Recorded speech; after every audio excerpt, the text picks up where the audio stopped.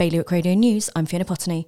Charles III has been formally proclaimed as king in ceremonies in Jersey and Guernsey. Thousands of islanders turned out to Jersey's Royal Square and the Crown Pier in Guernsey on Sunday for the ceremonies led by each island's bailiff, each finalised with cries and singing of God Save the King. A Jersey deputy has opened up about his prostate cancer diagnosis in the hope of encouraging other men to get tested.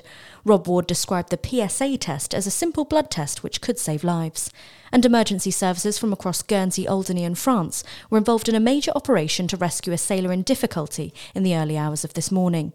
For more on all these stories, visit bailiwickexpress.com. Your weather, a mix of cloud with potential showers later and a top temperature of 28 degrees. High tide just before 9 p.m. Bailiwick Radio News.